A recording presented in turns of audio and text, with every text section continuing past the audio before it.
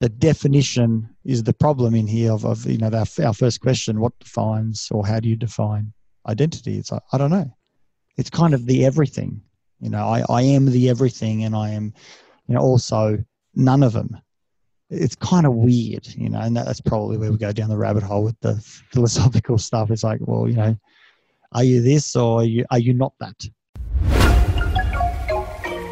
Okay, life can be crazy. You're feeling like you're sinking, just trying to find a meaning. It's time for better thinking, yeah, better thinking. Time to tune in. Let's go.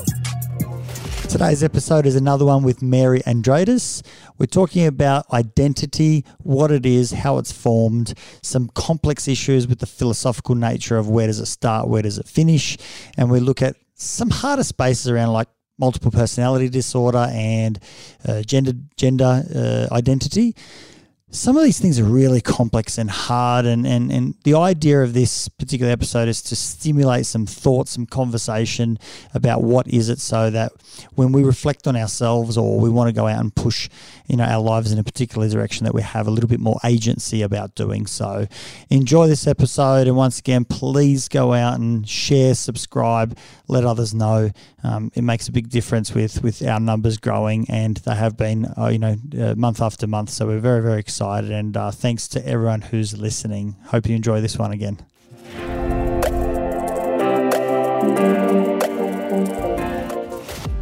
Hi, Mary. Great to have you back on the show. And I believe today's topic is going to be about identity. And we've at least prepared some type of basis as to some of the spaces of what we're going to talk about. And I know that there's some tricky spaces to go to in this one in terms of, what's identity and the like, and particularly when we start to pull that apart, because there's so many different aspects of who we are. So great to be able to chew the fat with you, so to speak. Welcome again. Thank you so much, Nesh. It's great to be back on the podcast. And as you said, today we'll be having a bit of a chat about identity. And identity is something that is so fundamental to each and every one of us, and the way we live our lives and the way we behave. And it's, in a sense, a bit of a psychological and a philosophical kind of topic that's quite complex. And I kind of realized how complex it was as I was doing a little bit of reading for this podcast. So to start, I thought maybe we could just have a bit of a general chat about what identity actually is, because it's actually quite tricky to define, as I've recently learned. Yeah, I suppose the answer there is I don't know. I don't know what it is. In so many ways, I kind of have a little bit of a basis and understanding, and at the same time, it's very kind of blurry around the edges. Obviously, identity encapsulates things like how we see ourselves, how others see us. It goes into things about how we are perceived from our trait level, from our behavioral level, identity about what our interests are, how we kind of show up in life, and this is where it starts to get blurry about what's identity and in some sense, what's personality, and is identity and personality the same thing? I'm not quite sure. From an identity perspective as well, it's also about our roles, so it's not just traits, it's our roles. Part of my identity is a psychologist, but I'm also a father, sort of son. There's so many aspects to it. So I'm not really sure what identity is, but it would be interesting if we were to ask a whole, group of my friends, who is Nesh, whether there's consistency there, and does that say something about maybe who I am, or how I project myself, and is there appreciation of who I am actually accurate, or is it how I display myself as to who I am, and, is there a different Nesh that other people see than what's actually there? So it's complex. There's definitely that philosophical sort of question mark around what is it, and how do you define it? How do you go out and measure it? And that's hard. And as you said, identity generally does encapsulate so many different aspects about traits, personalities, behaviors, and they can change really drastically from when we're a little kid, a newborn baby, until, we go through our childhood and adolescence and adulthood. yet we still always have this sense of, I'm still me, and I'm still that same person that mum and dad brought back from the hospital when I was a little newborn. Even though we can't necessarily remember too much about that, and we've changed immensely since then, we still have that same sense of, I am who I am. And I'm wondering if you had any thoughts about where that comes from, why we still feel that we are that same person, even though we've changed so drastically. Yeah, it's a really weird sort of experience. I recently just had a celebration for a major milestone birthday, and that's brought me to kind of think a lot. And although I'm turning 40 in the end of this month, I had my early birthday, but I don't feel 40. I don't feel that even my identity is 40. In some sense, identify as being younger, and I know that a lot of people feel that. Sure, my body probably doesn't do what I would want it to do when I was 20, but so much of me still feels like I have, a lot of youth. And it's kind of interesting about, what my feelings are. Versus, how that might be displayed. And it would be kind of weird, or strange or odd or different if I were to start to dress as though I was 20 or even act as though I was 20. And so it would be quite interesting to I've certainly seen clients who have dressed, if we can call it, outside of their age group. And, there's a marked sort of experience. You can see that so quickly and easily. It's just fascinating to see that move. So there is this sense of I am who I am. And we kind of know that because, if I cut my hair, not that there's anything left of it, or when I did cut my hair once upon a time, I was still me. Mm. But at some level, I'm like, but I'm a different me. I've gone from, long hair to short hair, or I've gone from this style to that style. We know that people after breakups, it's not an uncommon thing, particularly for younger persons as well, to go out and do this big drastic change of, haircut. It's almost like I'm going to change who I am, or I'm starting afresh. I'm building a new identity, getting back into the gym or whatever it might be. And it's kind of confusing to try and figure out, what that is. But there's certainly something that remains, there's something that's solid. And maybe that can be explained a little bit by the, 5 personality traits. And interestingly, I'm probably diverting a little bit here, but if we look at personality and identity, if we look at the DSM, not that I'm a huge fan of that at all, but we went from a category called multiple personality disorder to dissociative identity disorder. And it's interesting, it's gone from personality to identity, and we've interchanged those words, at a psychiatric level, and that's supposed to be, in some sense, the Bible, so to speak. Yet those words are now interchangeable if we think about it's moved from one category to the other. Now, some might argue, they're different things, but I think it's quite commonly known in the industry that we're trying to explain the same thing. And the criteria have got, to display that as well. So it's kind of interesting to try and see what is this? Is it, if it's a personality thing, we know that personality traits are fairly robust over time. They do change over time a little bit, but they're fairly robust, whether it's, openness, conscientiousness, agreeableness, extroversion, neuroticism.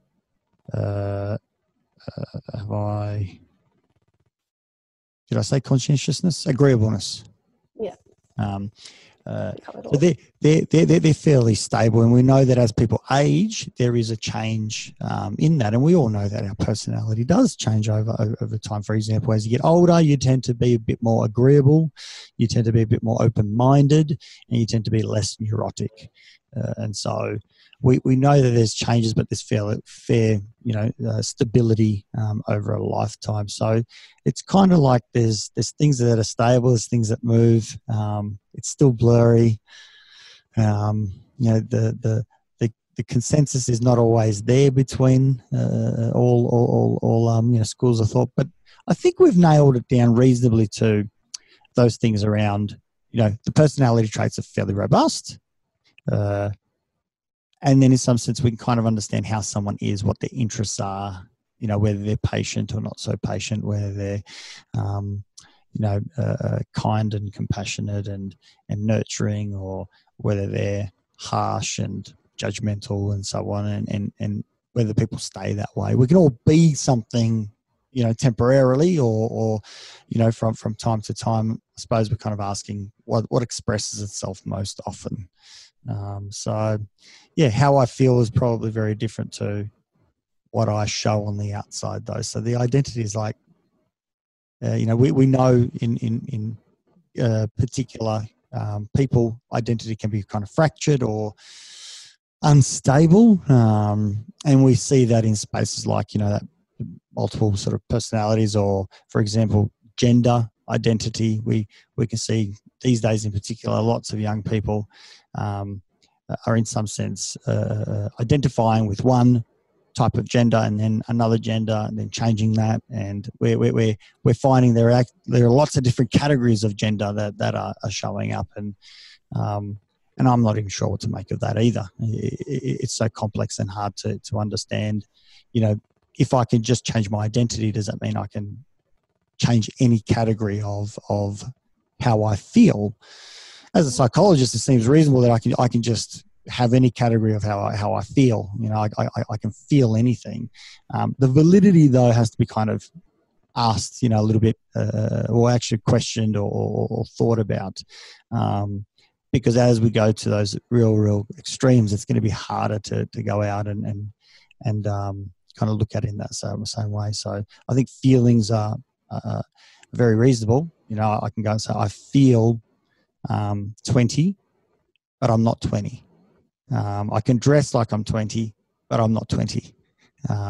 So, and that's just reality. So I don't know if our feeling is our identity either, because if someone says, is Nesh 20? We go, no, he's not. He dresses like he's 20, but he's not 20. And so, well, I can go out and take that as an insult and say, well, that's insulting. I am 20. Why would you treat me as though I'm 40? I mean, it's a hard sort of space. It's a real hard space, and particularly with, controversial things like, gender. It's a really tricky space. And as you said, we can change lots of things about ourselves, yet there's still something fundamental that tells us, I am still me. So for example, even with the concept of gender, we might change the way that we look, we might even undertake, surgical procedures, and we might identify differently, but we still have that feeling that I am the same person, I'm still me in some fundamental way. And it's really interesting to kind of consider where that comes from. And I guess we can look at it in a couple of different ways, and perhaps one of them is that we're still in the same body. So, from when we're a newborn, even though we've grown and changed, we're still sort of in the same body. But then again, we still would feel the same. We would still feel that we are who we are, even if, say, our leg got chopped off, or we changed our hair, as you said before. So, you kind of wonder as well, is that really what's giving us that sense of identity? Is it our memories, the fact that we can remember, the fact that we went on a holiday back in 2008 to Europe? But then again, is that really what defines us? Because as we know, as we age, our memory declines. Many people develop dementia, Alzheimer's, yet we still think that they are who they are. So it's really interesting to consider where does this sense of self and the sense of oneness really come from, even though there's so many different aspects of ourselves that are changing over time. It's bizarre. And the opposite question is, where does, instability in identity, or if I look even beyond that, a third category of saying, where does incongruency with what I've been, born with and, what I feel, where does that come from? I tend to say, looking probably from an ACT perspective, is we feel what we feel, and we have thoughts. And we don't necessarily choose our thoughts, but we can certainly observe them, notice them, and then decide what we choose to do with those, or how we choose to relate to those. And likewise, we can choose to relate with our feelings as well. And I can deny my age, or I can, say I don't feel congruent with my age, or I can relate to it and say, yeah, look, I might not feel congruent, but I don't really care. It's not an issue. Yet there are lots of people out there who will go out and actively fight against an age. They'll say, what's your age? What's your birthday? And they say, I'm not going to tell you. It's almost like they've taken on a persona or an identity around this age and what that means, and they're saying, I'm going to reject that. I don't want that. And so in some sense, there's kind of like a denial or a rejection of something, but that's on the basis of a judgment, judging that being 40 is wrong and that being 30 is better, or having wrinkles on my face is wrong versus wrinkles on my face is wrinkles on my face, having, whatever feature. And so when there's incongruency, I think it would be awfully painful and difficult to go out and say, I don't want to relate with what's here. Or there's two features about my life that I don't, relate with, and I don't want to look this way, yet others see me this way. I don't want to feel this way, yet that's how I do feel. It's very complex, and philosophically, it's because we ourselves have a lot to say about who we are, what our identity is, and in some sense, we tell other people. We can actually even announce it, this is who I am. And that's complex because people tend to just follow whatever people say, about themselves. So, and why wouldn't you? It makes sense to do so. It just kind of gets very, very tricky when we might meet someone who, not that I've ever met anyone with multiple personalities, and I've asked many of my colleagues, and I'm yet to meet anyone who has met anyone other than on TV show or something like that, where someone has multiple personalities. But if someone says it, then we just say, well, okay, well, fair enough. I'm not going to question that. But it just seems like it's really, really odd. It almost looks like someone is putting on a play, and I'm certainly not suggesting that that's what's occurring. I wouldn't know. But it looks like it. It's almost like if I started to speak in a high-pitched voice and say, well, my name is Jennifer and this is my other personality, I'm not sure. Is there a secondary gain that's coming from that? Is this a genuine psychological or psychiatric condition? I don't know. I've never met anyone in that space, but it asks this huge question about, can we even have multiple personalities?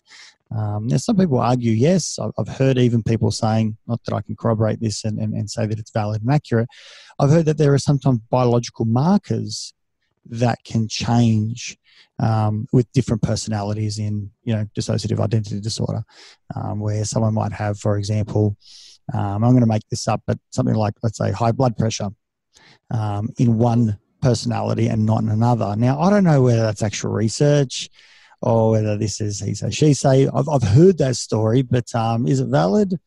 I'd love to hear from another psychologist that's read, a peer-reviewed, journal that's come from a great journal that's looked at a decent sample size that goes out and says we can, there's solid evidence to this. I'd have to suggest there is. How else would the DSM have been written? But at the same time, we've also said that homosexuality was an illness as well, and we've since removed that. So there's a lot of question marks. It's a difficult thing to put your finger on. Yeah, dissociative identity disorder is a really, really interesting one. And as you said, it used to be called multiple personality disorder, and now we've kind of switched that to dissociative identity disorder. And I suppose there's a few disorders that come under that sort of umbrella of dissociation in general. And I think it's called dissociative amnesia or depersonalization disorder, a few of them where we kind of lose that sense of self. But I suppose dissociative identity disorder is a bit different in that we're actually almost taking on another personality. And I wonder where that comes from. And from the research I've done, I think a lot of it can come from trauma or some sort of significant event in our life that's occurred. And it's almost can be, in some instances, like a coping mechanism that we've developed perhaps from a young age. So if we're very young and we're experiencing some sort of abuse or neglect, physical abuse from a caregiver, we may kind of create this other persona, this other identity that this abuse is occurring to. And that's really, really functional when we're children, because we don't have the resources, we don't have the coping mechanisms to deal with that trauma that is being inflicted upon us. But I suppose as we grow older, if this identity kind of sticks around, it can become non-functional and pathological, really, as we grow older. So it's a really, really tricky one. And like you, I've never met anybody with dissociative identity disorder. So it'd be a very interesting space to kind of delve into. And it's really kind of funny in the sense that I've certainly read that as well, in terms of it's very trauma-based. I think the number floating around that I recall is 90% of people who, have met that diagnosis, have experienced childhood trauma. It's kind of an odd one if we're not seeing this, as clinicians, the question of does it exist? Because if there's a whole gamut of human experience and we're kind of saying, one in a million people, or whatever the number is, I don't know what the statistics would be, does that require a category? I bet you and I would be able to find someone who identifies as a penguin in the world. And, do we say that's an identity thing, or do we come up with a new thing that, someone feels like they're an animal, but they're not an animal, but we've got to go out and kind of hold this gently and kind of respect someone's, feelings. Do we call it insane, or do we go out and say, no, everyone's allowed to feel however they feel, and that's kind of reasonable? And, how about people who go out and change their faces? They feel like they're a cat or something, and so they, create whiskers and, tattoo up their faces and put in, things in their eyes and, eyebrows. And so we've seen these kind of, very fascinating and interesting ways that human beings can be. I just don't know if we place categories, or do we just go out and recognize that, hey, identity has all breadth. From a eccentric, 86-year-old, man or woman who's got a bunch of energy and they've colored their hair purple, and, they're doing plays and they're outspoken and all sorts of stuff. And we go, whoa, now there's a, bundle of, energy right there. And, we might kind of embrace that because of their age. Or we might go out and say, wow, that, 22-year-old who's coloured their hair, they're just attention seeking, and, we make a negative judgment of it. It's kind of fascinating how society holds these things as well. So I don't know about, the dissociative identity sort of space, how much research there is, but the category has to be awfully small, at least in my clinical experience, because I've never seen it. And maybe that says about where I've worked. Maybe that is more of the reason. But I've certainly spoken with plenty of my colleagues, and not once have I ever heard one of my colleagues say, yep, a client comes in and, they've got 3 personalities and I never know who I'm going to get, and they change in the middle, and that's how they actually walk around in life. I've just never seen it. So it's hard to then talk about it. It's a tricky space. And as we spoke about before, that whole umbrella of dissociation is quite broad, and dissociative identity disorder is, I suppose, lack of a better word, sort of the more extreme kind of version of dissociation. But it's interesting that we all kind of do dissociate, whether we realize it or not, in some way. So when we're kind of idly daydreaming, that's a form of dissociation. When we're absorbed, or we're kind of in flow, as we refer to it, that's also kind of a form of dissociation, in that we're kind of losing that sense of time and space and self-identity. So it's an interesting space. Yet throughout that whole kind of experience, we kind of come back and kind of still remain with that sense of self, I guess, identity, even though we've lost it temporarily, so to speak. So it's quite an interesting area to look into. And it's also ties in with what we've discussed previously around, for example, loneliness, that if we have an identity which says I am different, or I'm on the outer, this strongly held belief, or, chronic isolation or chronic, loneliness, that can be your identity as well. And, on the basis of maybe being anxious or something, and being afraid of reaching out, or kind of, introducing yourself, or doing small talk, or because of, lack of social skills, you start to even build that, and there's an evidence base for it, because someone says, well, how do you know that's who you are? You're like, well, let's use my history as my evidence. And I can't argue with that. It's really hard to go out and argue with that. Not that we can't work on trying to change that, but it's quite fascinating that, how we, witness ourselves, observe ourselves, notice ourselves, how we see ourselves, and certainly perceive and judge ourselves, kind of in some sense becomes who we are. And that's interesting as well. It's almost, if we look at philosophically, and in some sense what's attracted me to psychology so much, is it's almost like I can decide on who I'm going to be. And I know that contradicts with the 5 personality traits, and saying, they're fairly stable.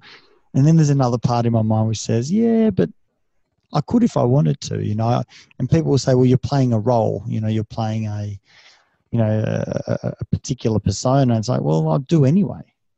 I play a persona when I'm a psychologist. I play a persona on this podcast. I play a persona when I get home. I play a persona when I'm with my parents. I play a persona when I'm out with friends. I've got different hats, and so I'm different in those worlds, and that's kind of hard. And I recall actually, growing up, when sometimes I brought my 2 worlds together, and in one persona I may have been more serious, and in another persona I may have been more of a clown.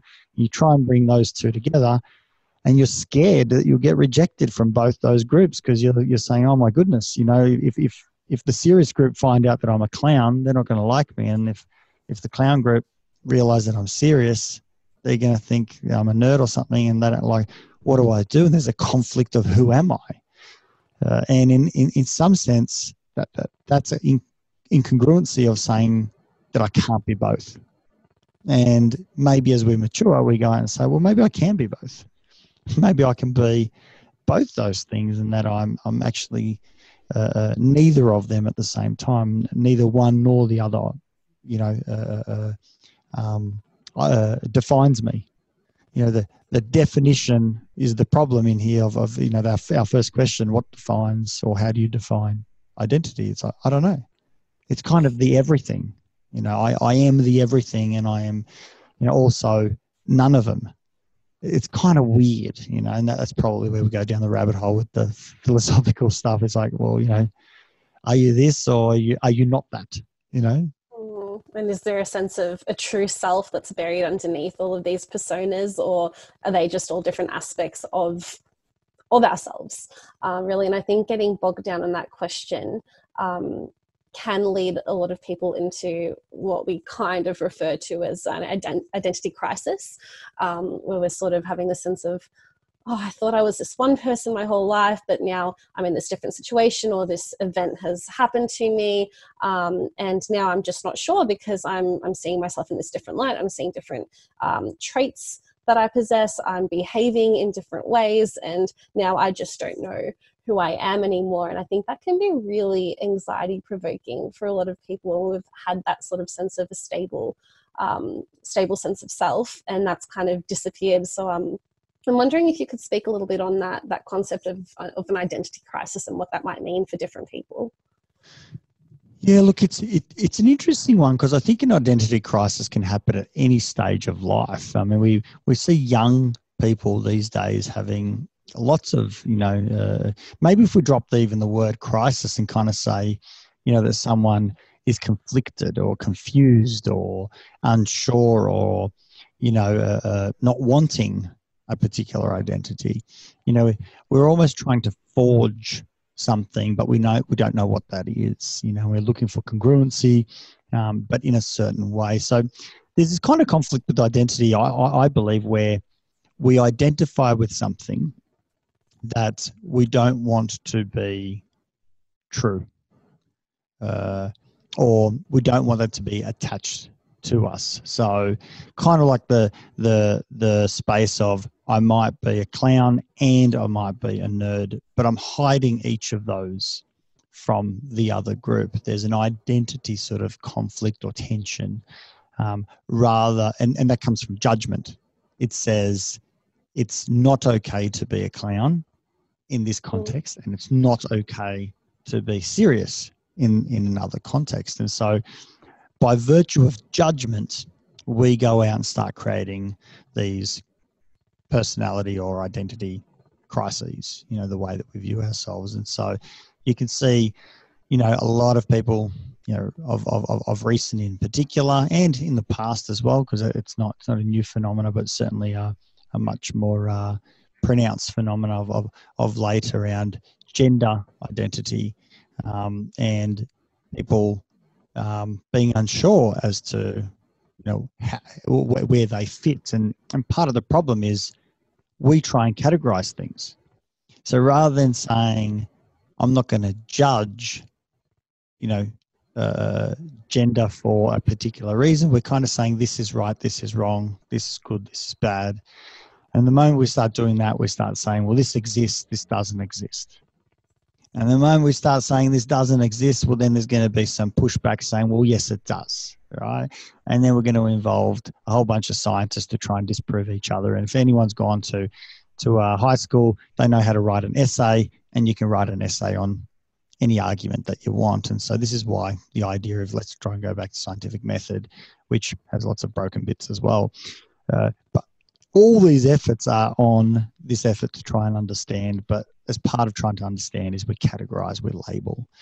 And so the moment we label that I'm 40, that comes with a whole lot of other meaning, right? This is the relational frame theory that Steve Hayes talks about and has written about, and is awfully difficult and confusing to understand. And as much as I try and put my head into it, I still don't get it.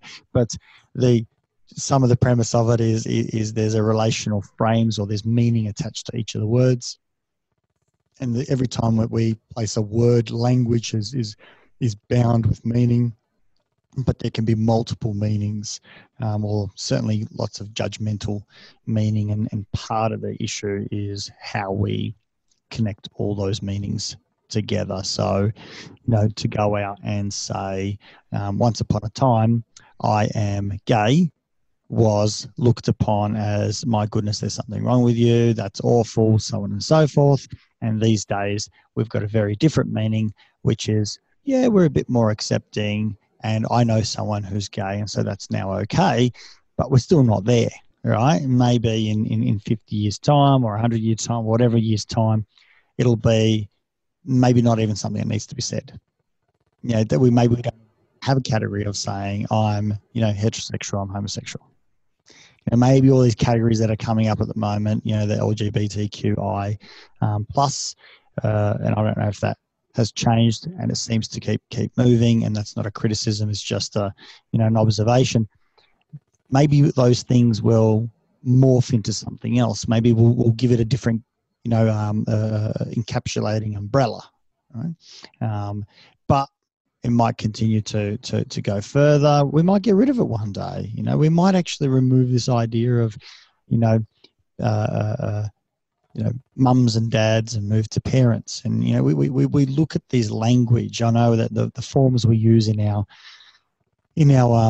clinic, I've been so considered and thoughtful around what's the language that you write when there's, consent. And so, rather than writing parent, because it might not always be a parent. So, it's parent/caregiver or, primary caregiver. And you just keep changing it. You can never get it right. And I feel that with the identity, I don't think we can get it right. Even if I say I'm a psychologist, it's like, okay, that's part of your identity. By virtue of language and the way that the mind thinks, it'll say, well, are you a good psychologist? Or are you kind of an average psychologist? Are you secretly a mediocre, a psychologist that's, doing this imposter thing and you're only going to get found out sooner or later? Like what's going on here? And it might not even sort of extend to that. It could be, any type of experience. I mean, there are people feeling that they have, for example, an urge to have multiple partners. And they feel that's part of their identity, but functionally it's not going to help with what they're trying to sustain in terms of, a family together. And they're fearful of, if I go out and talk about this, my partner's going to leave me. And so maybe they go off and they do that in secret, or maybe they just sit with that and sit with the feeling and maybe not judge it and just say, well, it is what it is, but I'm not going to follow it. It's really hard to know what, how these things inform what we go out and do. But it seems to me that identity is fluid, and anytime we try and examine it or we try and measure it, we reflect on it, particularly with milestones or transitions. We move back into that space of an identity crisis, as you call it. We become unstable, unsure. We question. We become existential. It's a very complicated thing to look at, because often maybe also there are traits in me that if I look at them, I'm not quite happy with, and I might say, no, that's not me. Everyone else might say, well, yeah, it is. You're a stubborn ass or something or other. And I might go, well, no, I'm not. I'm just passionate or something, It's interesting to, see how that works. And, if I am extremely stubborn and I believe I'm the smartest and I'm the best and my opinion should be listened to and everyone else's should be, put aside and I'm superior, I might not necessarily see that I might have narcissistic type of, traits or be quite unpleasant and arrogant to be around. And I wouldn't see that. And so I wouldn't even identify with that. And that's what's quite interesting. So people's experience of me could be very vastly different than what my own experience is. And so, what's identity? I don't know. So I guess it's kind of almost two sides to it. It's the way we perceive ourselves and then also the way that we're perceived by others that all kind of seem to contribute to this sense of identity. And just in my own experience working with people who have a particular diagnosis, whether that be depression, anxiety, PTSD, obsessive compulsive disorder, whatever it is, there's almost a sense of, this is who I am. I am a person who has depression. I am a depressed person. I am an anxious person. And in my own experience, I've had people that I've worked with that are almost scared to move away from that diagnosis, because then who are they? They've lived their whole life being this person that has depression, who's, depressed, who's, going through problems. And there's almost this fear of coming out of that because of, I guess, the fear that it might lead to this sort of, identity crisis, or this wondering of, who am I now? But I suppose looking at identity as fluid and not fixed and not categorizing it might be sort of almost like a way around that, and kind of give people that sense of optimism around, hey, you don't have to be this one thing forever. We change so vastly throughout our entire lives, and even when we touched a bit on personality, and the big five, as you said, are quite fixed. But they can change to an extent as well. And the example that came to mind was, for example, someone who might have a acquired brain injury, or a brain tumor of some sort that could drastically change their personality. Someone who was very calm and placid might all of a sudden become very aggressive, and saying some nasty things. So it calls into question, who are they anymore? They're not this nice person that I once knew. They've changed. It's an interesting space to get into. I'd love to hear your thoughts on that. And it sort of rolling on from what you say, when we think about it, even depression itself changes the way that we go out and identify. So, yes, there are people who identify as being depressed, but being depressed makes you also kind of look through that lens and see the world in a particular way. So, chicken or egg type of scenario, the context also tells us about how we should identify. It's kind of interesting that if we look at this space of, acquired brain injury or something like that, we might go out and see that, as you say, someone's personality changes. And, often as well for, more favourable, whatever favourable means, but sometimes for more, in more favourable directions, like someone might become more extroverted.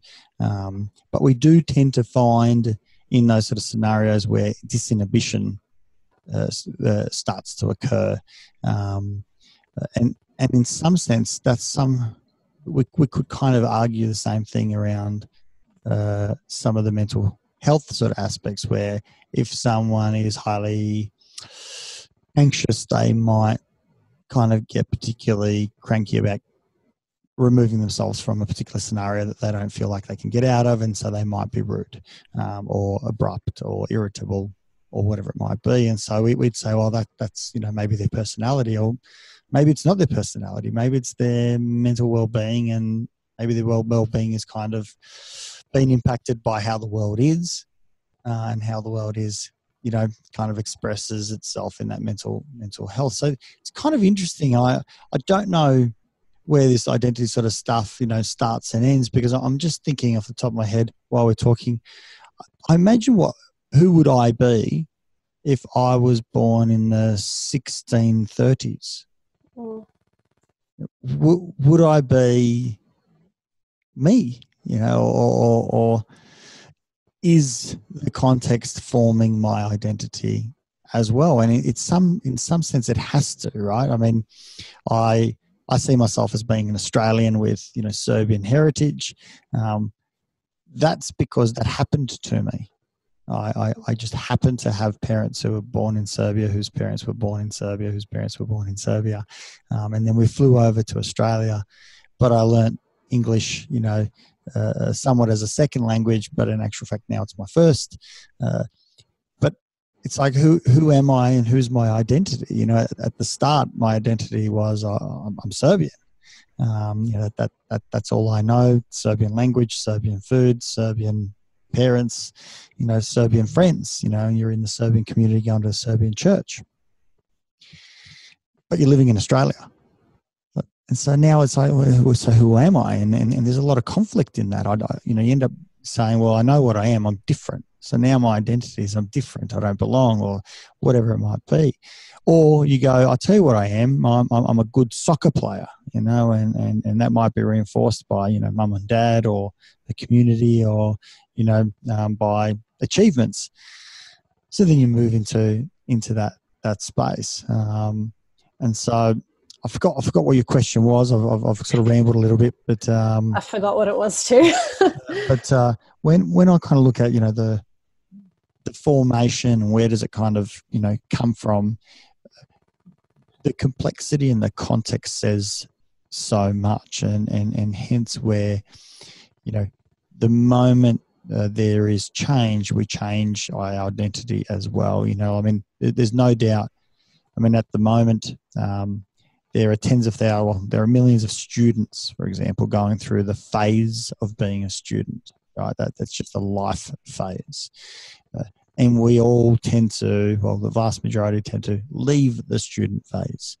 And so upon leaving the student phase, I have to almost adopt a new identity. And so when someone says, what do? You don't say I'm a student. you say, I work full time as, a banker. So all of a sudden my identity is kind of shifted and all my conversations shift towards that.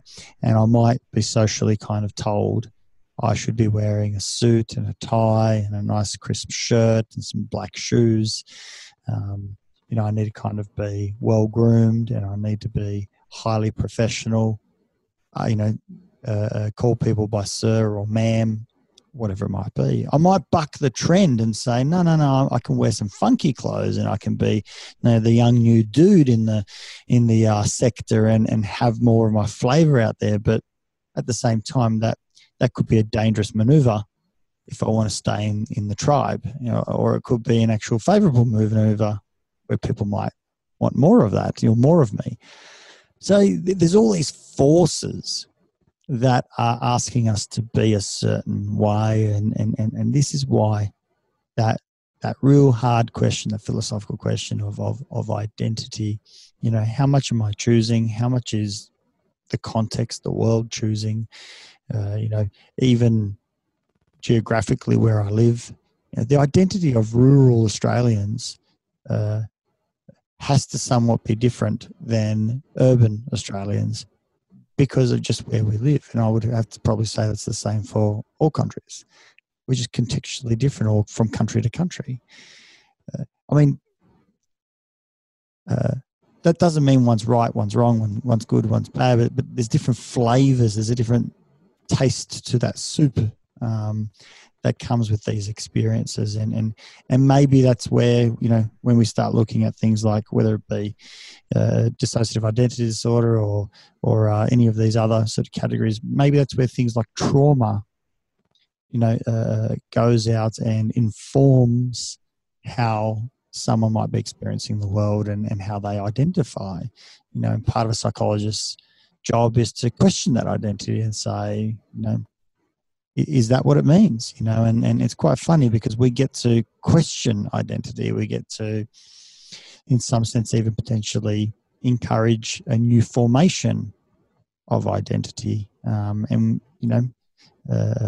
It warms my heart when a client, comes back from a session and they say, I really kind of thought about what we discussed and I don't see myself as being weak or useless or pathetic or, to blame.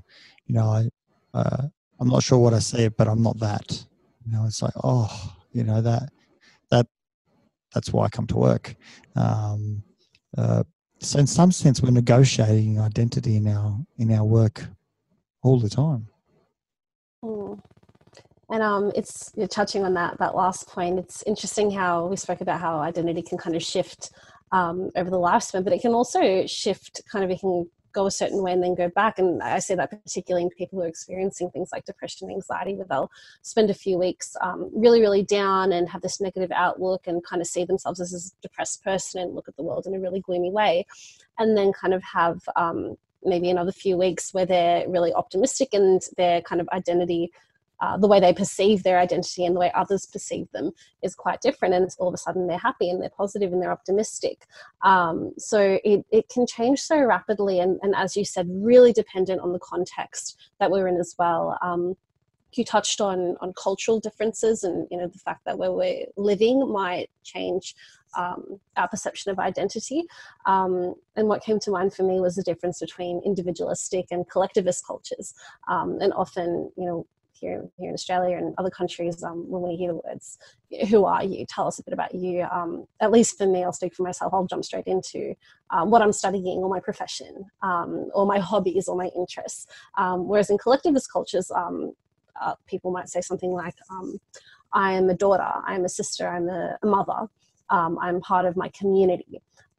So even just the pure chance of where we're born can have a drastic effect on the way that we see ourselves. And another fascinating addition to that is I was speaking with Dr. Erica Penny not long ago for one of these episodes, and she was talking about narcissism or narcissistic personality and borderline personality, and talking about the prevalence of some type of trauma, which obviously, you know, we all know about in that sort of space. But she was talking about that someone's, I suppose, upbringing and having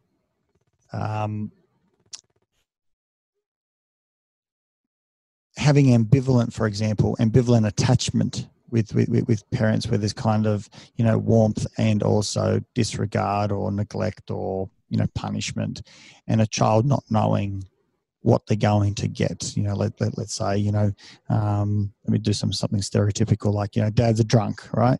And, you know, dad can sometimes say, come here and be very warm and cuddly and, you know, nurturing. And then another time, you know, get out of the way, you know, you're bloody always in the way, you know, and be, you know, obnoxious and difficult and abusive and, you know, whatever that might be.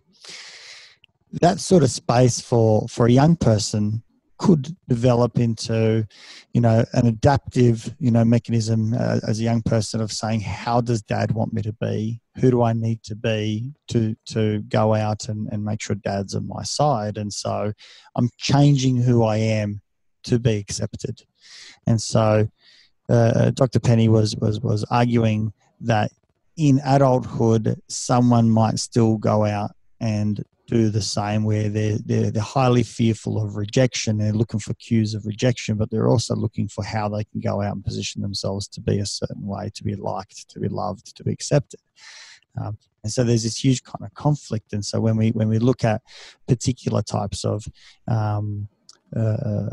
presentations, there is great tension in that space of who do I need to be liked, but at the same time feeling high levels of upset, distress, or misreading positions, and then not knowing how to put in a boundary, or, you know, how to do it in a more diplomatic way. And so there's this kind of ongoing sort of tension in personality, in identity, where there's, you know, it's sometimes chronic emptiness, or, you know, that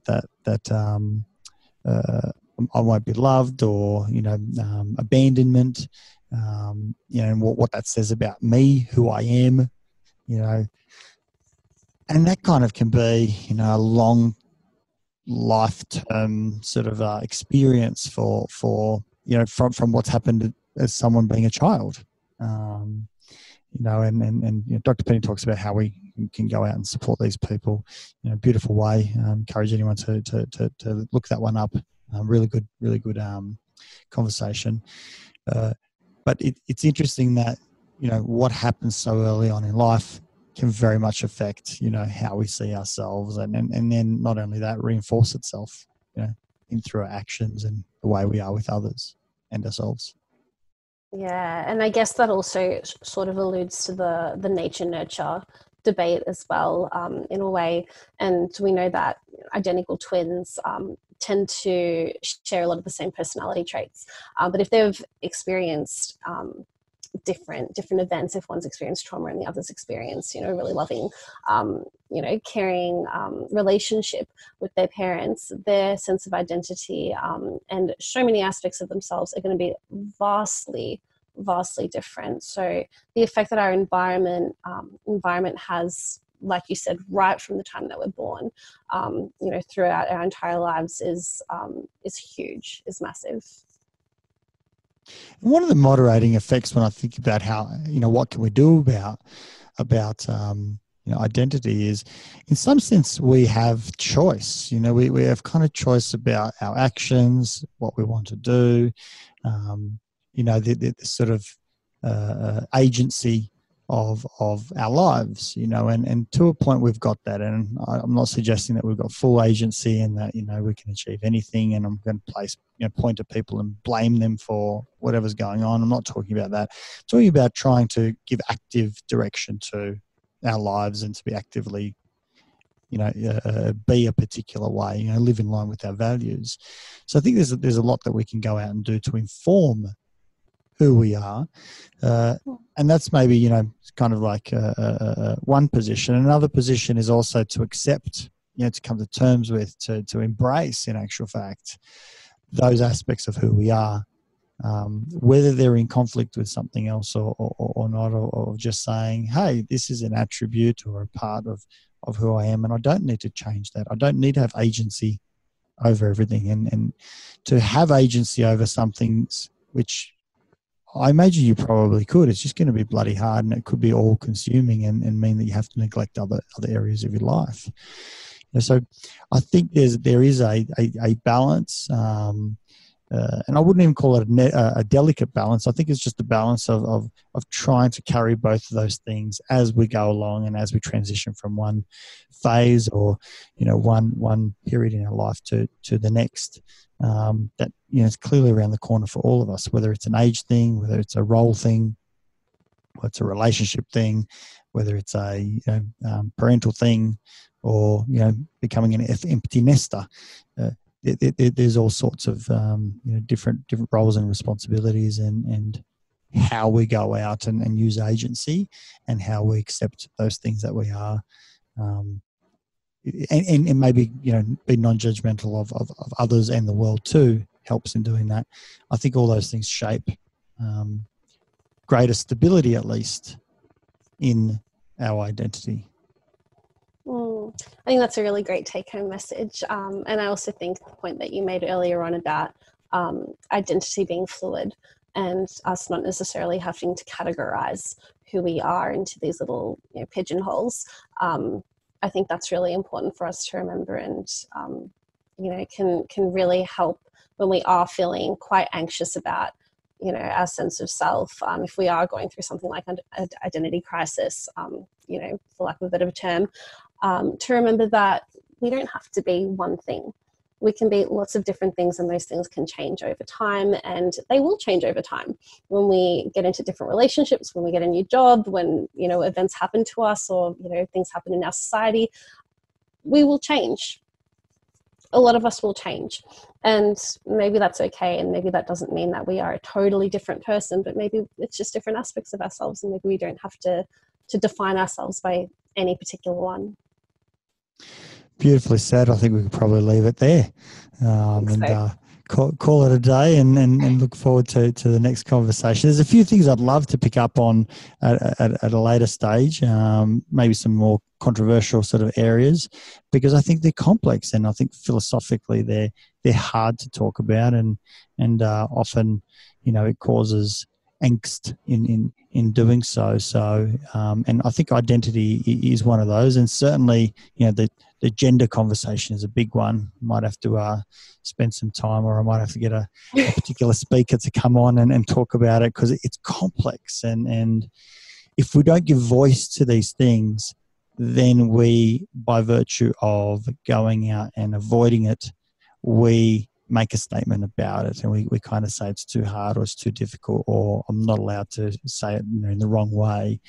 I think being somewhat clumsy and a bit vulnerable about it, and kind of recognizing we don't know all the answers, is really a big part of this podcast. So, I appreciate the opportunity to chat with you and talk about these sorts of things. And I think there's so much further to go, and hopefully some listeners can begin this conversation with others, and particularly the hard areas, whether it be multiple personalities, whether it be, variations in, gender identity, whether it be about life transitions, whether it be about our personality traits and how much they can move, so on and so forth. There's so many areas to continue this discussion on. This is kind of like almost like a catalyst, a taste test to get this conversation going. So I appreciate your time to explore this, and hopefully tip that first domino for further conversation. So thanks, Mary.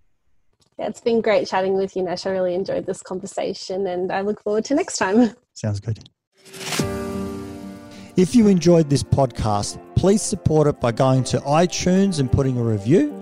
Subscribe, share it via social media, and tell others about it. Start a conversation. It's listeners like you that make this able and possible, and why we bring in these guests to go out and share their knowledge and resources. And just lastly, if you are a psychologist and you want to go out and be part of a bigger team, develop your experience and get into some exciting work, come to strategicpsychology.com.au/careers and reach out. I'd love to hear from you.